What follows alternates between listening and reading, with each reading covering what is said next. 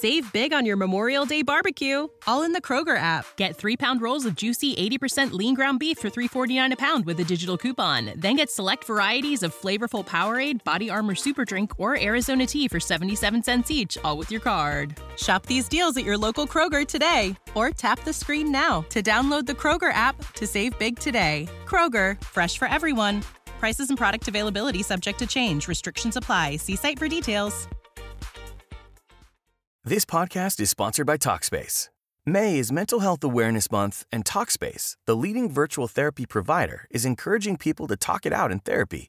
By talking or texting with a supportive, licensed therapist at Talkspace, you'll gain insights, discover truths, and experience breakthroughs that will improve how you live and how you feel. With Talkspace, just answer a few questions online, and you'll be matched with a therapist. And because you'll meet your therapist online, you don't have to take time off work or arrange childcare. You'll meet on your schedule, whenever you feel most at ease. Plus, Talkspace works with most major insurers, and most insured members only pay a $25 copay or less. No insurance? No problem. If you want to make progress toward a mentally healthier place, Talkspace is here for you. Now get $80 off your first month with promo code SPACE80 when you go to Talkspace.com. Match with a licensed therapist today at Talkspace.com. Save $80 with code SPACE80 at Talkspace.com.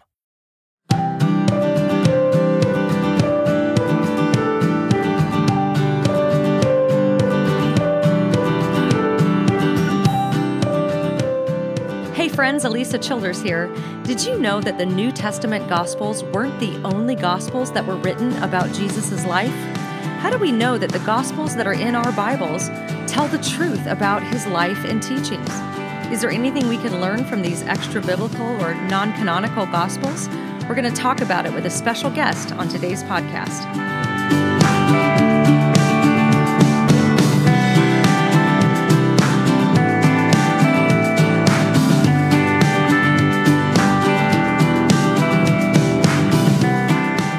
Today's guest is a cold case homicide detective, popular national speaker, and best-selling author J. Warner Wallace.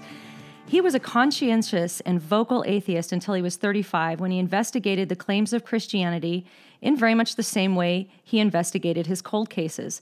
The conclusion he came to is that Christianity is actually true, and ever since, he has continued to take an evidential approach to the truth as he examines the Christian worldview. So he's done some great investigative work on the subject we're going to talk about today, which is what some people would call the lost Gospels or the non-canonical Gospels. So he's going to help us make some sense out of these writings, what they are, and how we as Christians can be knowledgeable and wise in the way that we interact with them. So Jim, welcome to the show.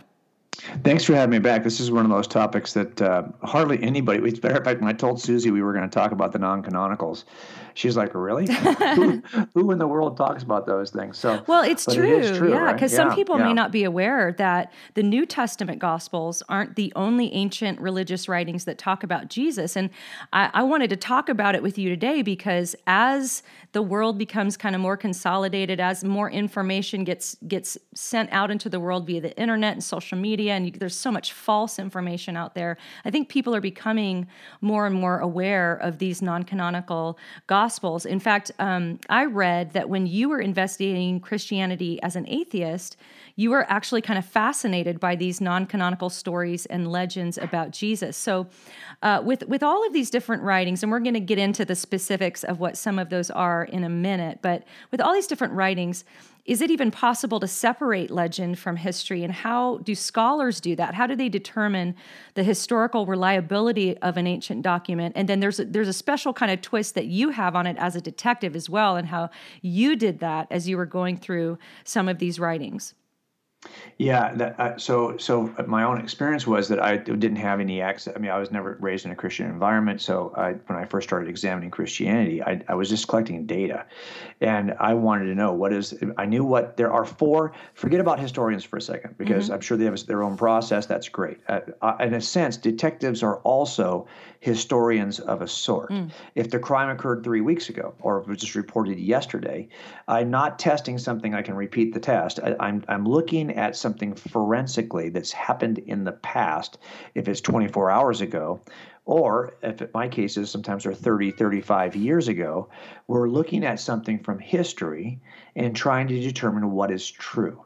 And I know one thing for sure, you cannot be considered a reliable eyewitness to anything unless you have four factors of witness reliability in place. And they're simple. One, were you there at all? Can you demonstrate that you were there? I mean, if you're not there and you just came into the thing 10 years later and want to try to convince me that you were there and saw something, if I can prove that you weren't even physically present, this whole thing's going to collapse. So were you actually physically present to see what you said you saw? Number two, can you be corroborated in some way? The more corroboration, the better, of course, but I would need some kind of corroboration or verification. Three, have you been changing your story, or have you been honest and accurate in the past and you're honest and accurate with this? You haven't been changing your story over the last 20 years.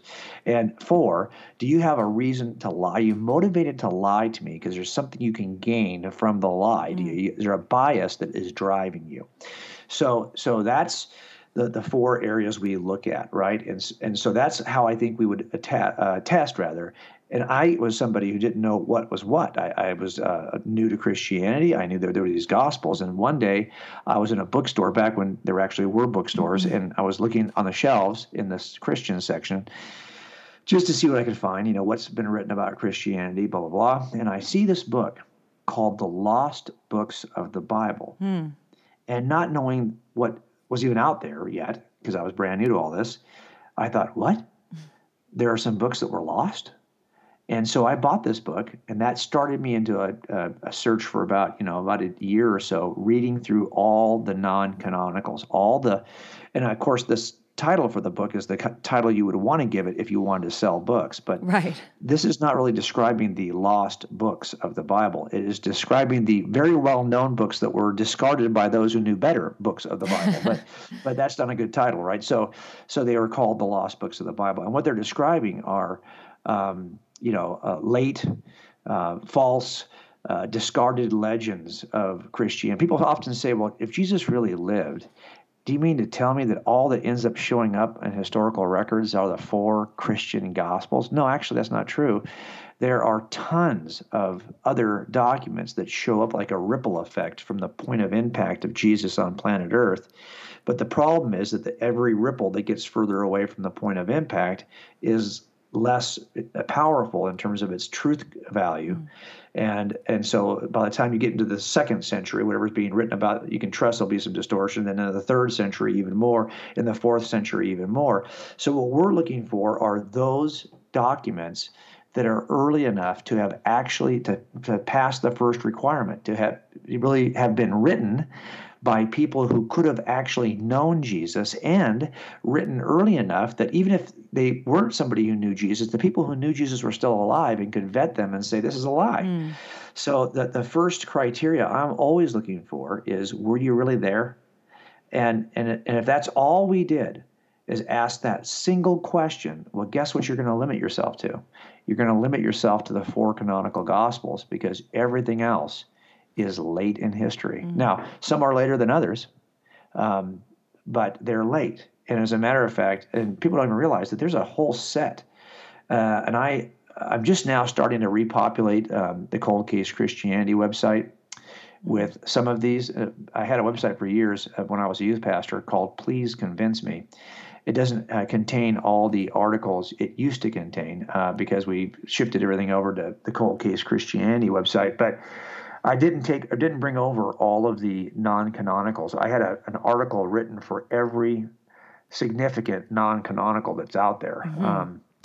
And I've only brought a few of those over. So as I was getting ready to talk to you about this, I realized I should probably republish all of the other articles, and I will over the next several months start to republish all those.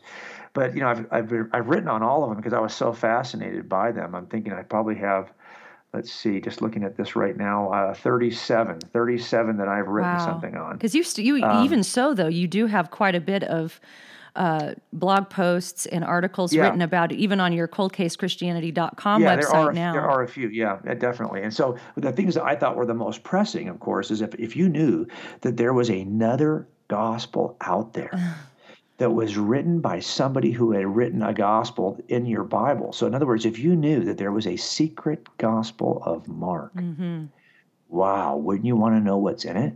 If you knew that there was an apocryphon of John, or if you knew that there was an infancy gospel of pseudo Matthew, wouldn't you want to know? Hmm. I mean, these are the same people who wrote our gospel authors, our canonical gospels, right? So wouldn't you want to know what else they had to say? Well, of course, this isn't what else they had to say. These are late forgeries that, of course, borrowed the names of people they thought they could, make themselves look important, Right. and they put those names on the gospel text. But there are many reasons to discount or to discredit. They're discredited for a number of reasons, and there's no reason why. There's actually a good reason why they're not included in the canon, Yeah. because they couldn't pass the 4 tests that we're talking about for reliable eyewitness testimony. And some of these, I've read some of these non-canonical gospels and writings, and it seems like they modify the story of Jesus, even the character of Jesus and who he is as a person. What do you think motivated the early non-canonical writers to do that, to modify the story of Jesus? Yeah, so as you read through them all, you see certain trends appear. One of the most simple ones, which can kind of seem rather benign, at least on its face, is that sometimes people just wanted to provide information that they thought was missing from the canonicals.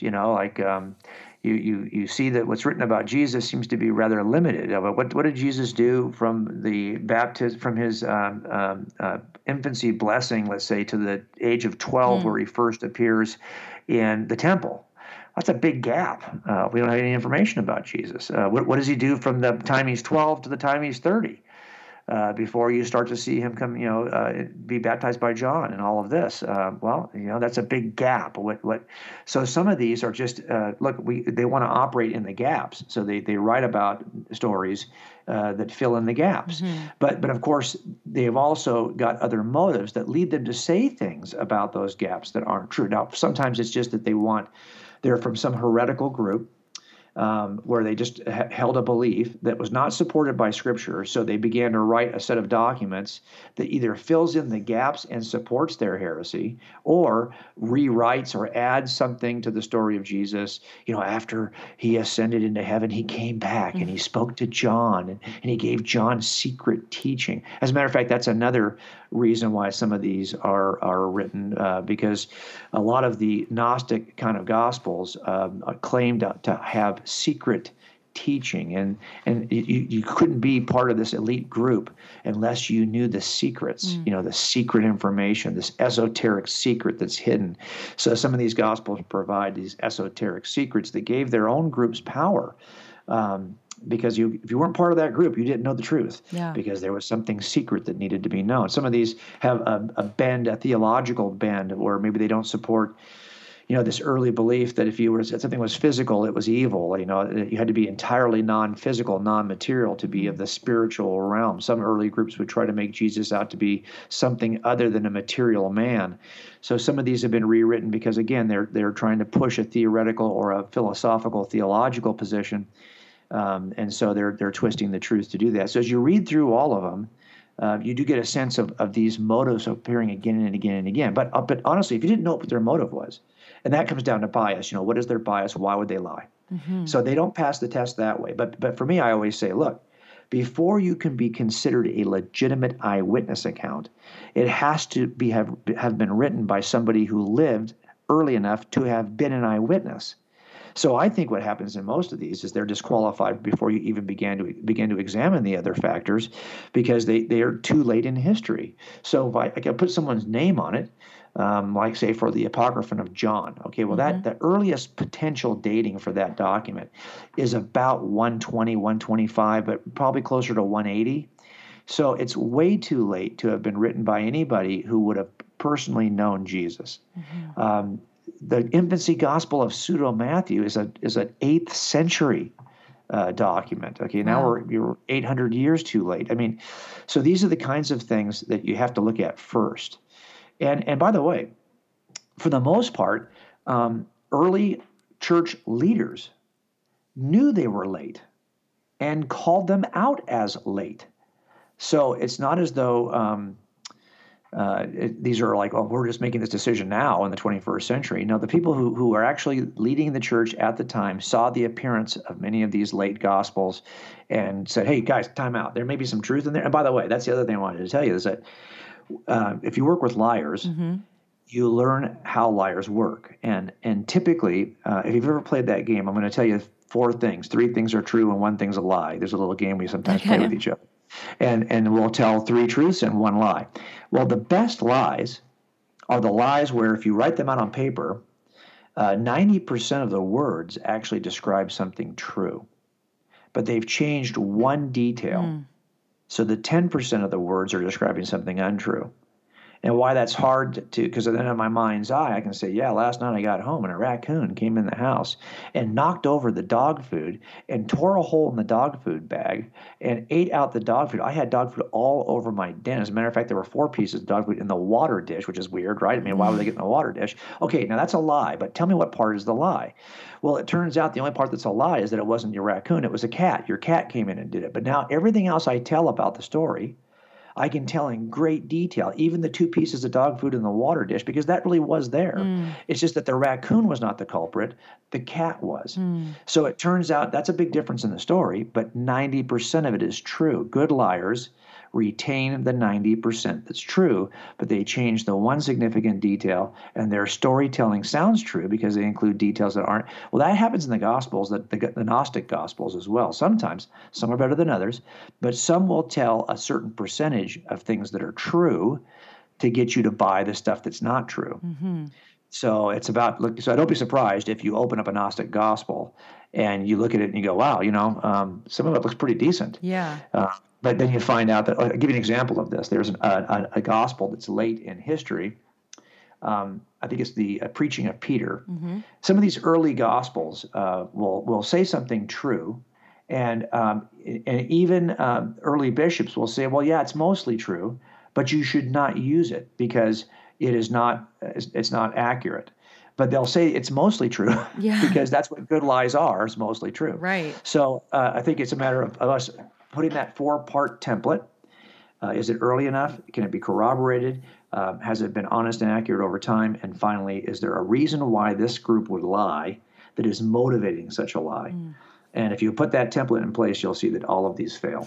Yeah, and you mentioned Gnosticism and Gnostic Gospels. And for listeners that may not be familiar with those terms, Gnosticism was an early heresy that began to kind of spring up in the church. And many of our church fathers spent quite a bit of ink refuting these heresies. And so, Gnosticism might be a massive motivator with a lot of these Gospels to push their ideas onto Jesus and so forth. Yeah, let's face it, a lot of these ideas, that Jesus was the most credible, very credible leader in this time, especially religious leader, icon of religious leadership. So if you could attach whatever your little sect, whatever your sect beliefs are, if you can say these came from the lips of Jesus, or the lips of Jesus through one of his disciples, you could gain great credibility for your errant beliefs. And that was not unusual in the first 2 or 3 centuries of Christendom. And so what happens is, because the story gets morphed, you'll have some people, for example, like Bart Ehrman, who will say, hey, there are so many early Christianities, in other words, early forms of Christianity, that you can't trust that any of them are true. And I would say, well, no, that's not true. I can have 20 people who will claim to be an eyewitness to my crime, and they'll pop up because they're relatives of the defendant. I get it. In the end, the only ones that are going to count are the ones I can demonstrate were actually there to see this and don't have a horse in the race. They would report it fairly. And when you do that, there aren't a lot of Christianities to choose from. There are just the canonical Gospels to choose from, because everything is late with a bias that causes it to lie. So I don't think that that's fair to say. It's not as though all of these ideas about Jesus were held on the same playing field. They didn't have equal status in terms of their truth value. Yeah. And we just happened to pick the one that wins. No, it's not that at all. It's that the earliest version of Christianity still survives, and every later distortion of Christianity eventually withers. And that's what's happening here. Yeah, and a great book on that subject is The Heresy of Orthodoxy by Michael Kruger. Have you read that one? Absolutely. Yeah, it's a great book. That's a great book if you want to know more about just what Jim was just talking about. So let's walk through some of these more specific gospels, and I want to start by asking you. I don't even need to tell you which one it is. You'll know which one it is when I tell you this story. But this is a true story. This happened to someone that I know, and they called me. This friend called me and said, "I got to ask you about what I just heard in my small group at this church, and I need you to help me with this." So my friend was sort of looking for a home church and had been attending this one church for a while, just run-of-the-mill, non-denominational church.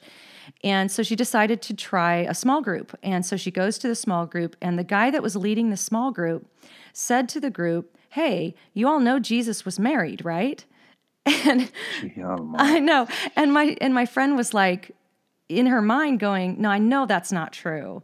And so the guy basically began to tell them about this scroll, is what he said, that was found. And he said, "You all know that the Bible's not the only scroll, right?" And so what was interesting to me is my friend called me after and was like, "Can you help me with this? Obviously, I know that's not true what he was saying, but how do I answer this?" And the interesting thing she pointed out was that in the group, nobody said one thing to this guy. She says, "I didn't say anything. Nobody else said anything. We just moved on and went on to something else." And it was really troubling to her that she didn't know how to answer him. And so actually I referred her to your website because you've done so much great work on this. But, with that story told, what advice would you give her, or what would you have done if you were in that group? Well, first of all, I would have said, well, does it pass the test? Because there's a test. It's the 4-point test we've already talked about. Is it early? Can it be corroborated? Has it changed over time? And is there some reason why a group might even say this early but have be motivated to lie about it? Now, as it turns out, as you know now, we've done a lot of testing on this little fragment. Mm-hmm. You're right. It's a fragment of papyrus. It's got a Coptic text on it, and the words that seem to be the ones that are the most radioactive are this line that says, "Jesus said to them, quote, my wife, ... and the rest of the text is cut off because it's only a fragment." Mm-hmm. And it was first, I think, around 2012 or so is when it first kind of came out and made a big buzz. Now, since that time, they've done some carbon dating on this. Also, they've done some other kind of testing in terms of how it's written, the kind of ink on the papyrus. They now think it's a forgery, or at least a lot of people think that the best evidence here is actually a forgery. But let's just, for the sake of argument, say it's not a forgery. Uh-huh. Then the question becomes, first question, how early is it? Is it early enough to actually be written at a time when it could be cross-checked by others? And it's not early enough. Mm-hmm. It's, if they're thinking right now, even if it was an accurate piece of data, that it's a 4th century piece of data, it's way too late.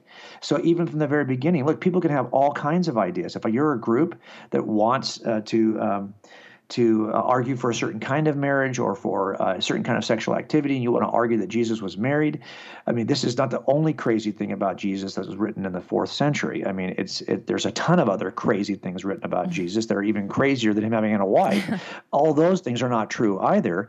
These are the 2nd and 3rd and 4th and 5th rings of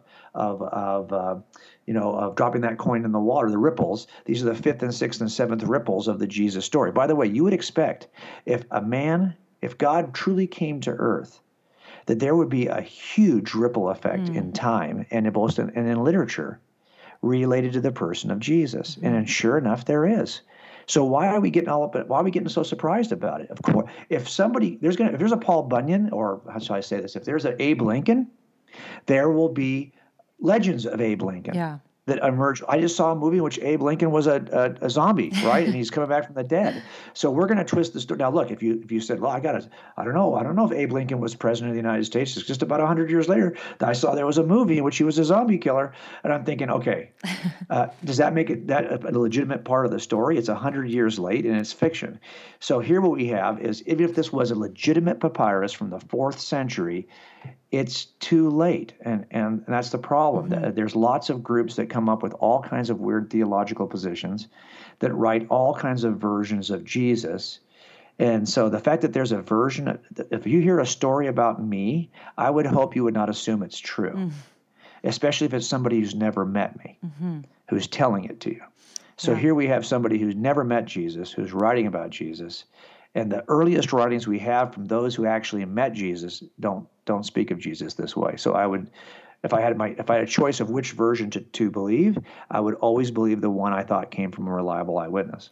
Yeah, and one thing that's always been interesting to me about these non-canonical gospels too is just from a textual angle. It's like for the gospels, the New Testament gospels, there's close to 6,000 manuscripts in Greek and like 19 or 20,000 in other languages. There's so much evidence to back up what they're saying. And often with these non-canonicals, like in the case of the one we've just been talking about, the Gospel of Jesus' Wife, as it's called, you're talking about, in that case, even, isn't that just one fragment? Right. There's nothing else. Well, what always fascinates me about these kinds of stories is that it could be presented at some press release, and the next day it's going to be printed on the media as though this is the one life-changing truth about you. So yeah, it's got no other document like it exists. We've got one fragment of one copy from the 4th century. Really? I mean, I'm surprised this made any buzz at all, given what it actually is. But you're right.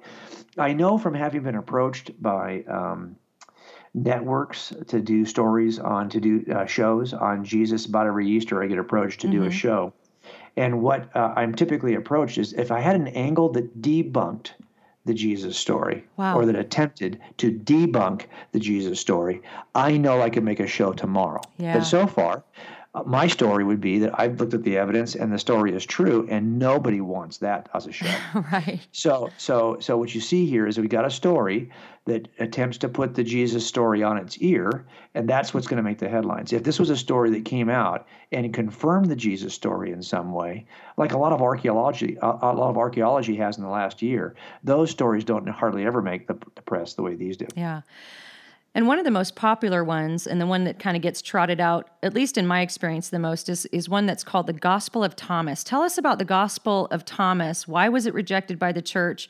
And is there anything we can actually learn about Jesus in spite of maybe its unreliability? Well, and that's one of the kind of the cool things about all of these Gnostic Gospels. When you tell a lie that is grounded in something true, you have to kind of inadvertently tell something true. So there is, because most good lies incorporate something true, we could actually look at some of these lies and ask ourselves the question, okay, is there something, what is that? In other words, if you're going to make a statement about Jesus that is false, you have to first admit that there was a Jesus. Right. If you're going to tell a lie about Jesus, that confirms at least one thing. There must have been a guy named Jesus about whom you could lie. So here what you have is this Gospel of Thomas. It's first discovered right around like 1945. There's a collection of papyrus that were discovered in Nag Hammadi in Egypt. And this came out of this collection. And what it is a collection of sayings that is allegedly attributed to Jesus. Again, they're written in Coptic. And because we don't remember that kind of demonstrates a layer of historical separation from truth when you see that it's not in a language that is part of the original authorship. So if in the region we're going to be writing either in Hebrew, or we're going to be writing in Greek, or we're going to be writing in Aramaic, but now we see a language that's none of those, it means it has to be someplace outside the region at least. That always gives me pause for concern on its own. But what happens here is that the text claims to be authored by Thomas, right? But most scholars will reject that. Why? Again, it's too late in history. The oldest manuscript fragments we have are from about 135 or so to 250. And most people who, because of that, they say, well, there's nothing earlier than the 2nd century. Most scholars don't think there is anything earlier than mid-2nd century. And there are also a ton of passages here that just appear to be harmonizations of the verses from the canonical gospel. So instead of being a legitimate statement, they seems to be like somebody has just taken several verses of the gospels and harmonized them and put them on the lips of Jesus as a kind of a summary. Now, that means that more than likely all the canonical gospels are written and well known prior to the writing of this text. So another good reason to believe this text is late. It's borrowing from the language of Luke rather than Mark, which is also interesting, I think, because if that's the case, the text has got to follow Luke. And most people would say Luke is borrowing from Mark, which it is. I believe it is also. I think that Luke knew Mark and is quoting Mark often. So, I mean, there's actually people out there, and I think these are good scholars, who believe that this Gospel of Thomas is actually written with heavy reliance on a document called the Diatessaron, which Tatian wrote around 172, 75, right in that range. And they do this based on some of the colloquial language that's in both of these documents. Here's my point. Even Bart Ehrman, the skeptic, thinks that the Gospel of Thomas is a second-century Gnostic text, and he bases that on the fact that it doesn't have any references to the coming kingdom of God, to the return of Jesus. A lot of the things that he would say are similar in other Gnostic sects. The point is, even a skeptic like him says this is not something that is early enough to have been written by anyone who would really have. Thomas could not have written this because it's too late in history. As a matter of fact, Hippolytus, who is the student of Irenaeus, right? Hippolytus is right around 220. He writes a series of refutations to heresies from 222 to 235. He calls it out as a fake. Origen called it out as a fake when he was writing around 233. Eusebius called it out as a fake when he was writing the church history in 326. Cyril told his followers that it was a fake when he was writing in 347, 343. So 348 rather. So I think you've got lots of good reason to reject this as legitimately coming from Thomas. But here's what's cool about it.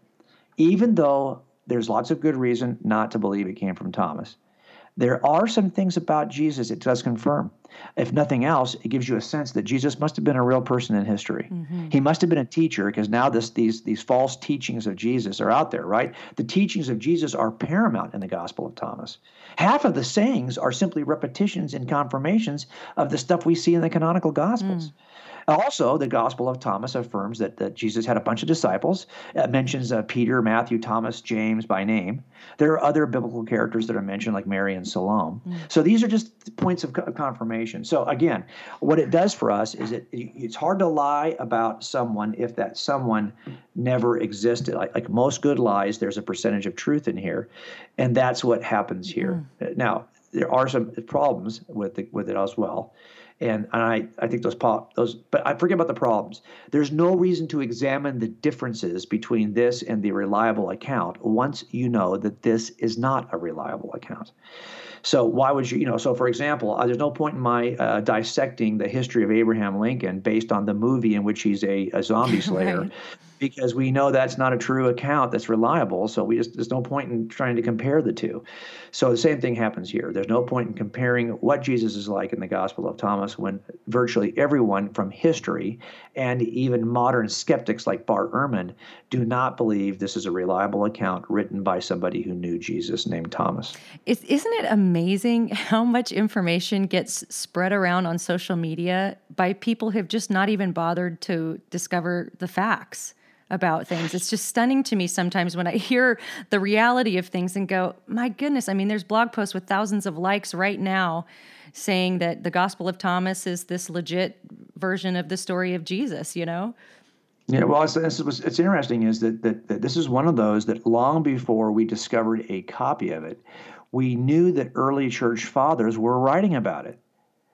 So we knew there was, but that wasn't the only thing they were writing about. They were writing about a bunch of Gnostic trash, basically. And so the people who were kind of had been in the know have known that there's lots of stuff that was written about Jesus, much of which we can't find, that early church fathers were calling out to the attention of their followers and saying, hey, don't believe that stuff. Yeah. So now we happen to have it in our hands. So what? I mean, it's not like it was unknown. Like, oh my gosh, look what we found. Right. People have been talking about it for centuries, and now we just have a copy of it. We can see firsthand why they decided it wasn't true. Yeah. And there are so many more. There's the Gospel of Mary, the Gospel of Peter. And if you want to learn more about these so-called lost Gospels or these non-canonical writings about Jesus, you can go to Jim's website, coldcasechristianity.com. He's got a bunch of articles on there even right now. I think you've got a couple of podcasts about this as well up on your site. Mm-hmm. And hopefully all these 37 or so articles that you had on the other site will make their way over. I'm fascinated by this stuff. So I want to thank you so much for coming on. And as we close, is there anything else you want to add? Anything that just comes to mind as we close out today? I'm just glad to do it. I mean, this is one of those areas, right, that I thought it made me stumble early on as a new Christian who was surprised to find that there were lost books. But again, these weren't lost. They were well known at the time they appeared. They were well known and discredited early. So these are the early discredited, kind of kicked to the curb versions of Jesus that everyone knew was a lie when they first saw him. So that's a better way to title these. But I think in the end, it's important for us, if for no other reason, to be able to have in our mind that simple template, because that'll help you knock down the objection when you're in that Bible study like your friend and someone says this is true. You can ask the question, well, how early is that? Oh, it's 4th century? Why would you think it's true if it's in the 4th century? Lots of lies were told about Jesus in the first 400 years. Yeah. The only true things were the ones that were told by people who actually knew him. And you didn't know him if you're writing about him in the 4th century. So I think that kind of ends it, and then everyone can kind of move on. At least know what the principles are so you can knock down the objections. Well, that's great advice. And I just want to thank you so much for coming on and talking with me today. It's always a pleasure. Of course. Thanks for having me.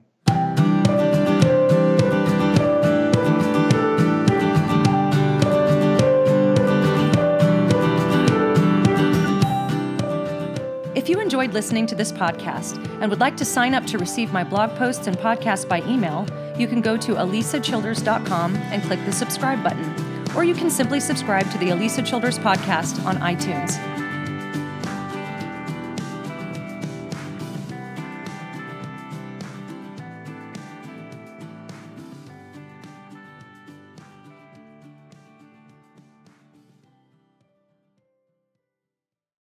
Save big on your Memorial Day barbecue, all in the Kroger app. Get 3-pound rolls of juicy 80% lean ground beef for $3.49 a pound with a digital coupon. Then get select varieties of flavorful Powerade, Body Armor Super Drink, or Arizona tea for 77 cents each, all with your card. Shop these deals at your local Kroger today, or tap the screen now to download the Kroger app to save big today. Kroger, fresh for everyone.